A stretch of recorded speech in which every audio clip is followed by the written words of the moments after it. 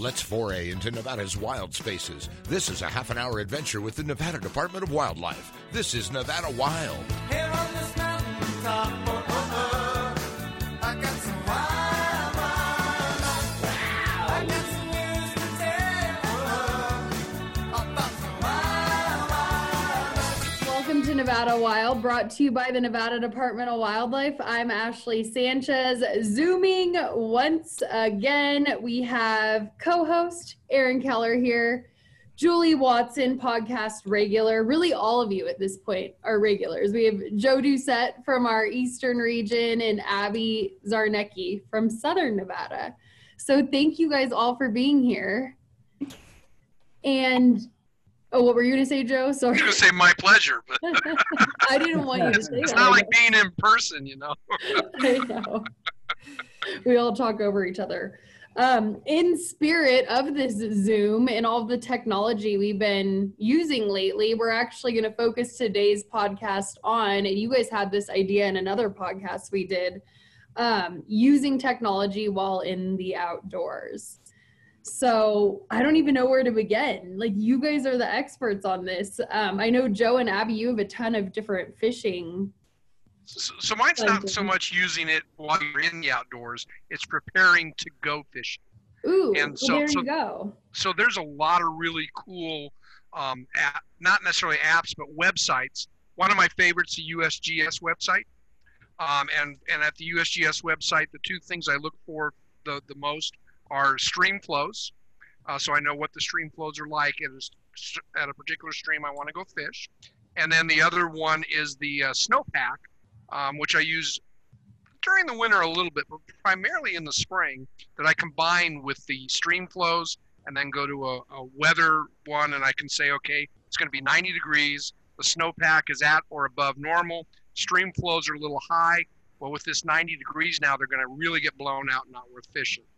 Or, as in the case like right now, our snowpack is well below normal up here in northeastern Nevada, and stream flows are between a fourth and 2/3 of normal. So whereas a lot of times in May, all the way through May, our streams are so blown out I can't go fishing.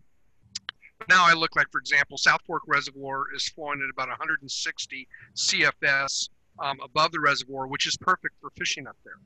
Whereas Lamoille Creek, just about 20 miles away from there as the crow flies, is flowing almost at the same CFS, but it's a really tiny, narrow creek and probably not worth going fishing there right now. So I love those sites. Then I combine them with the weather site to see what the weather's like. And then finally, the last thing, and I'm trying not, a lot of times I hog all the time, so I'm not going to do that today. We don't mind it. The last thing is the Solunar tables. And Solunar tables are really cool. One of my favorite ones that I go to is called solunarforecast.com. You put in your zip code, you put in the month and the year, and then you click to create the calendar, and it tells you the best days for fishing and then the best times for fishing during those days. It's actually really quite cool. So and there's others out there, and what it is, it's the same thing that the commercial fishermen in the ocean use. It ties in the moon, the sun. It all has to do with alignment of all that different stuff. So it works really slick. Very cool. And we always talk about the importance of doing your homework beforehand. So there you go. There's some good sites to use. Name those again. There was 3, right? So the main one that I use the most is USGS, which is United States Geological Survey. And they have things like stream flows, snowpack, and then a couple of them even, I think there's even one place where you can look at the level of the water in the reservoirs in your area, see if it, what their elevation is at. And then the solunarforecast.com, that's SOLUNAR, solunarforecast.com. And those are all really great ones, especially when you combine them with your favorite weather app. Awesome. Good to know. And then while we're in the spirit of fishing, Abby, why do I keep seeing spirit today? I guess that's my word of the day. Anyway, Abby, That was the second time I said it, and I was kind of embarrassed about it. Anyway, so you have some fishing apps that you use quite a bit and wanted to talk about. Yeah, so to add on to Joe's, for down here and for this weekend coming up, Windfinder is a big one that everybody uses.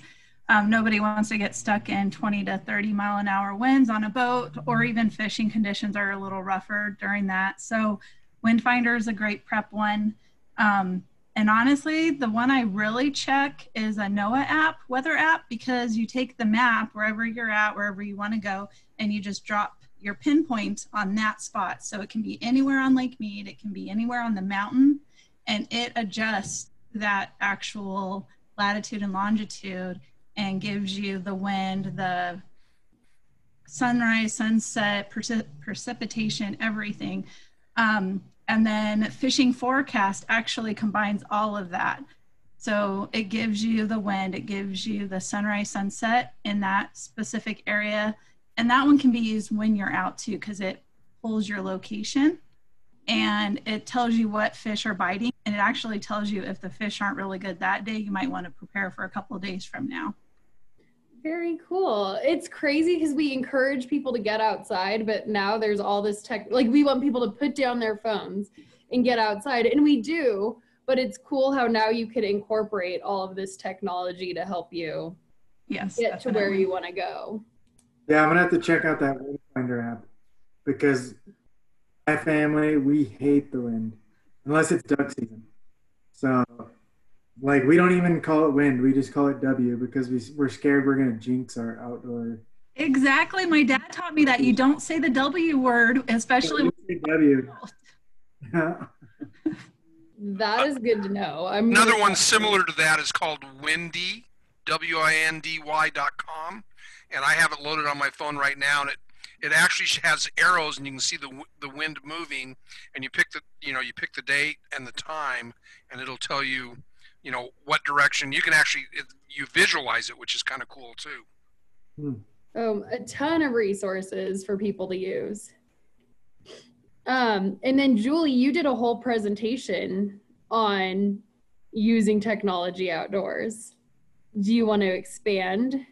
Yeah, so I will plug that it is up on our YouTube channel. That webinar was recorded, and it was basically at the start of when we had to all stay at home to give people, especially parents with kids, because as you saw, we were getting all of those messages on Facebook of parents being like, hey, my kid found this cool thing, we don't know what it is.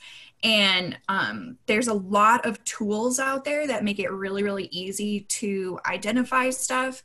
And even more so on the other side, it's really cool because a lot of these apps, not only are they tools to identify things, but they are also a source and a network for citizen science. So people can actually start submitting data that scientists can use. And as we learned when we were talking with Jason Jones the other week, we use some of those apps data like as for crowdsourcing data. Yeah, exactly. Yeah, when we were talking about the Gila monsters. Yeah. So there's 4 apps that I personally like more than any others, but it's really 2 versions of the same thing, but have different uses. And so it's Merlin and eBird, which are for birding, and then iNaturalist and Seek, and that's for basically everything else. And Merlin Bird ID is the app that you can use to ID, and it's by the Cornell Lab of Ornithology, so it's good. And that app completely replaces the need to ever carry around a physical bird field guide. And for people who like to go on longer trips or like be out for a really long time, I know for me, like not having to carry around a giant book and having an app like eBird and an app like iNaturalist, that's like 5 different field guides that I don't have to carry around when I'm outside because I can get all the answers that I need from those apps. But eBird, there's 2 ways that you can ID through it. You can you can answer like 5 questions, and they're super easy questions. It's like the size of the bird. You can pick 3 colors. What was the bird doing? And then it knows your location, and you download different packs, so that different bird packs, so that it knows like which area of the country you're in and which birds would be more likely to be seen, and the date. So it even takes into account migratory. So birds that aren't in your area during that time of year aren't going to pop up. And you can also put in a picture. So if you get a good picture of a bird, which is really, really difficult to do, it will ID the picture, and it'll give you options of what type of bird they think you saw, and then it will tell you to go to eBird and input it. So they haven't seamed them together yet, eBird and the Merlin Bird ID app, even though they're both Cornell products, but it will tell you, it's like, oh, this was your bird, go to eBird and log it, because eBird is the citizen science side of that. And eBird is a really, really great technology to use. It's an app now. It used to not be an app. It used to just be a desktop, a browser website. And like Joe and Abby were saying, eBird is something really useful, especially for birders to do before they go. I know when I would take vacations, because I like to bird, and if I'm going somewhere new, I'm like, oh, I can go get these new birds that don't live by me. And I would look at the map and look at the hot spots and see what birds could be there. And then like on the plane on the way there, I'd like record the sounds and be listening to the sounds of the birds that I didn't know on the plane, so that I could know what they are. So eBird is a really good way to prepare for different trips too. Very cool. That's what I like, the variety of all obviously different people are going to be using the different apps you guys have mentioned. Like some are going out on the water, some are going to view wildlife, but there's different ways to use them by either before you go out or by getting out there. And then Julie, eBird I've been on eBird before, but it's kind of confusing to me. So it's a way to ID the birds and look up data on all the birds. So you're shaking your head. Yeah. So Merlin Bird ID is the app for IDing the bird, and then eBird they have maps, they have bar charts. Like you can see a whole bar chart during any time of year, and it'll be like, here, like a good one is red-tailed hawks are like always all through the year, every month, it's like the same height, but different migratory birds, it'll go up and down. There's all sorts of data on there. And that data is really cool because people have been logging data into eBird from around the entire world, that we have this like longitudinal data that is really, really difficult to get on a lot of other things because they're a lot harder to see than birds. Exactly. Well, that actually does it for the first half. We could get into this more right after this break, but we're going to take a quick break. You're listening to Nevada Wild.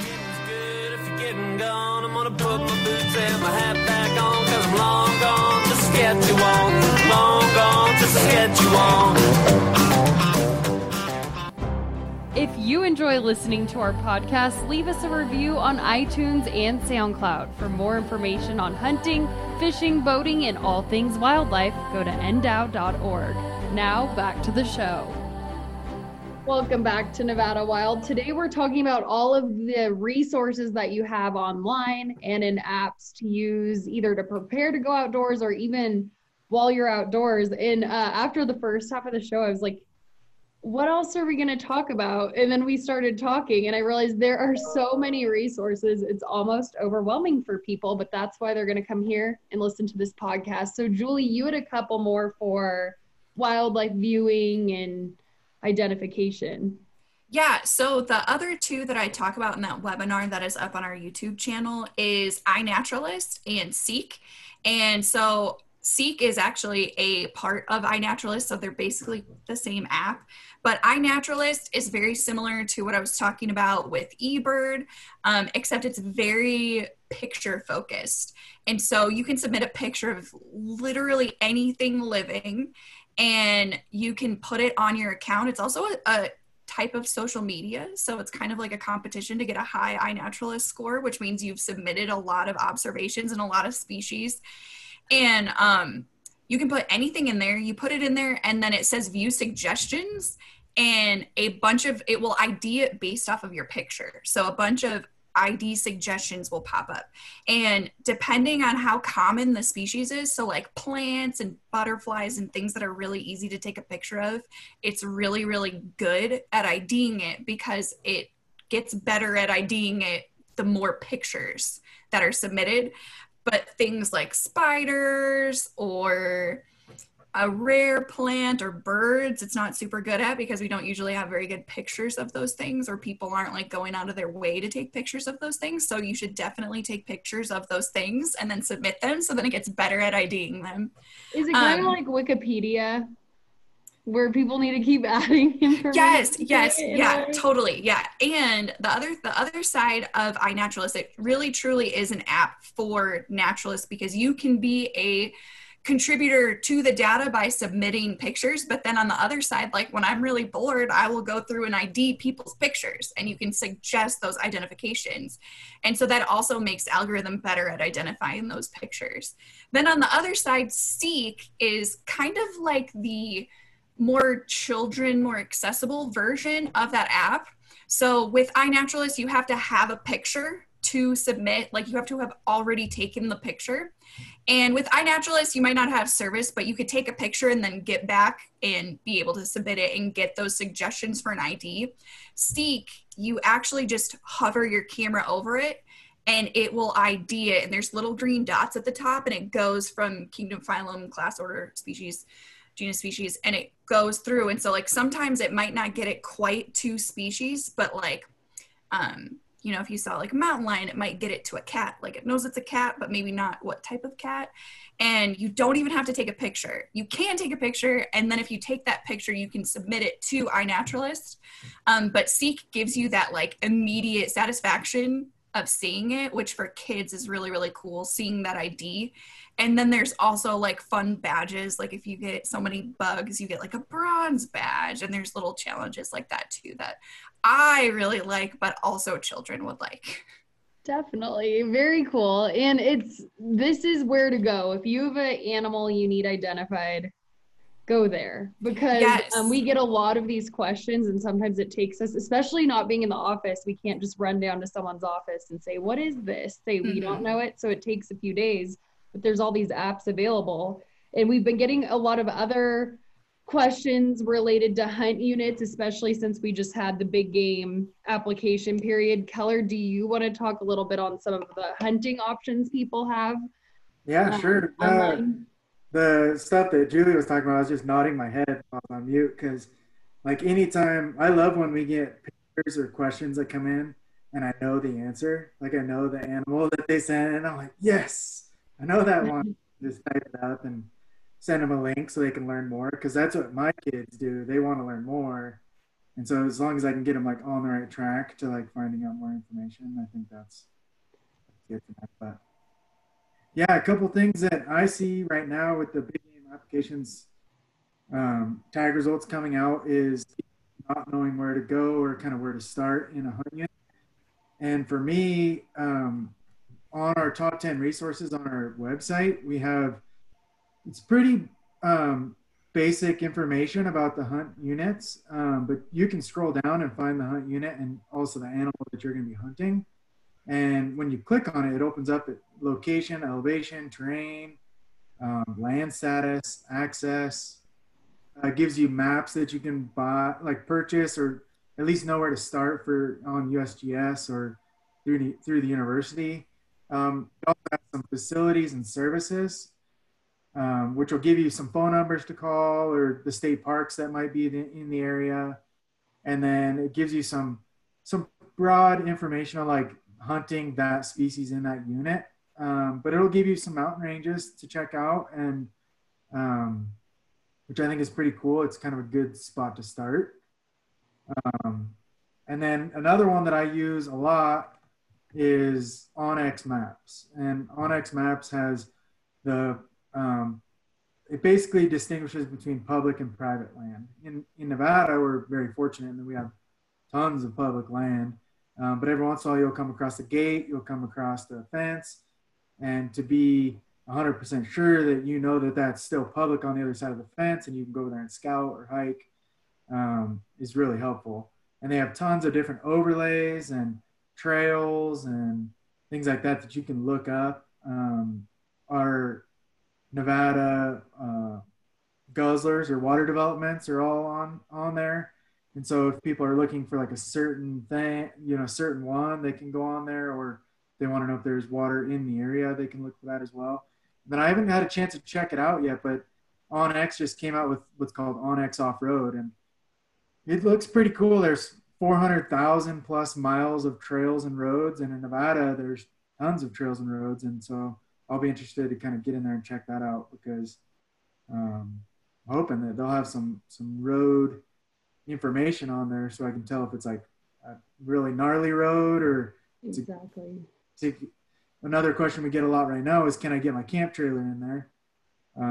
Like the reservoirs or certain places. And so sometimes it's like, I don't know. And then other times, somebody has just been there. And so we can kind of ping friends or family or biologists and get some information on the road, but that's not always the case. So I'm interested in looking out on that OnX Off-Road. Very cool. Some very good suggestions. And on that note, there's also what Julie had mentioned during the break, All Trails, which that's for people, they don't even have to hunt or be like avid wildlife viewers. That's for people just wanting to get out and hike, or whatever you want to do with it. But that's a great resource, Julie, right? Yes, good for hiking and biking, trail running. I know this time of year, especially where we are, I've been looking up some big hikes that I want to do this year, and people can comment on them and say what the trails look like.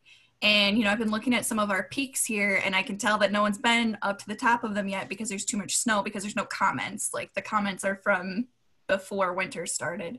So it's a good resource to kind of scope out trails, and it'll tell you like, hey, this said that it was going to be 9 miles, but it was really 15. So some good information. Hey, Julie, do those also tell you if you can take your dog on the trail or? Yeah. So it depends on the trail, but it'll be like, it'll say like what times of year it's best for, and then whether dogs are allowed, whether they're not allowed, whether bikes are allowed, whether dirt bikes are allowed, those types of things. And then, of course, you can... Go ahead, Joe. Sorry. Sorry, Ashley. No, that's okay. And then you combine all that with Google Earth, where you can visually go in and look too. Granted, it's dated. It's, most of Google Earth is several years old, but at least, especially for hunting, fishing, or hiking, you can go in and look and actually visualize what the terrain is like in the area you want to go. That's a very good idea. So pair some of these apps together. And both of those are easy to use. I use All Trails all the time. I feel like Julie's our outdoor nature girl, so I wanted to go to her for her opinion on that. But I want to come back to Joe on a very important website that we want to mention. But first, Abby, we keep getting questions about fishing, and we actually use a certain site to get fishing reports, which people could be looking at right now. Yeah, so especially like you were saying, it takes us a couple days to get back to some people.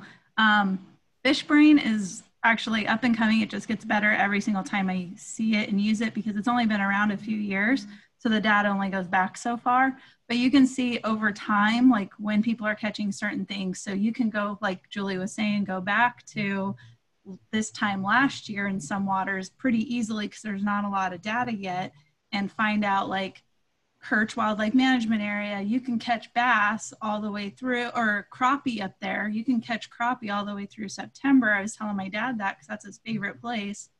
And you can find out which waters. You literally zoom in on the map and pin which section. It shows like you have so many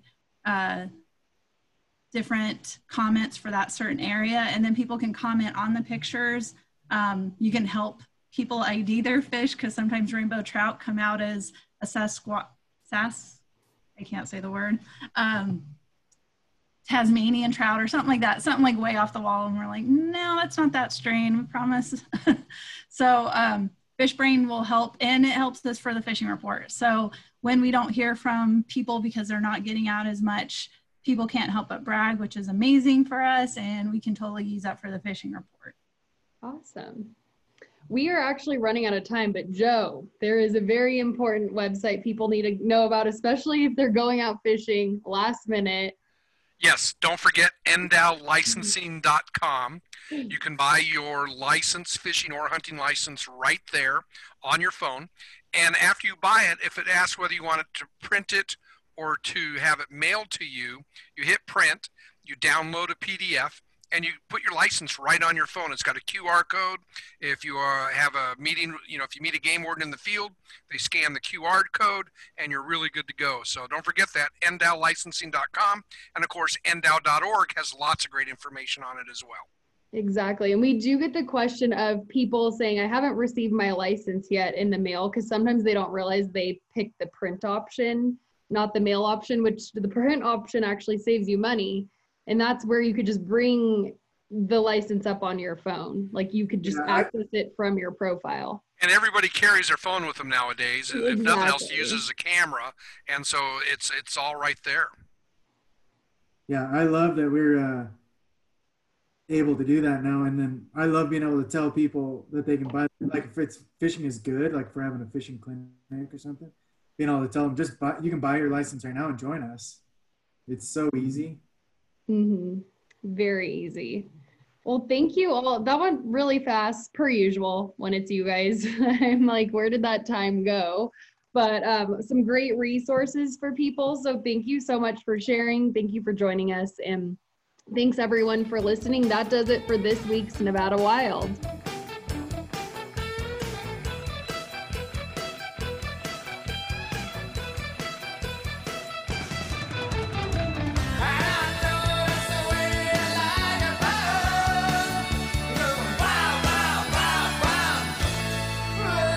Join us again next week for our next adventure, Nevada Wild. It's a production of the Nevada Department of Wildlife.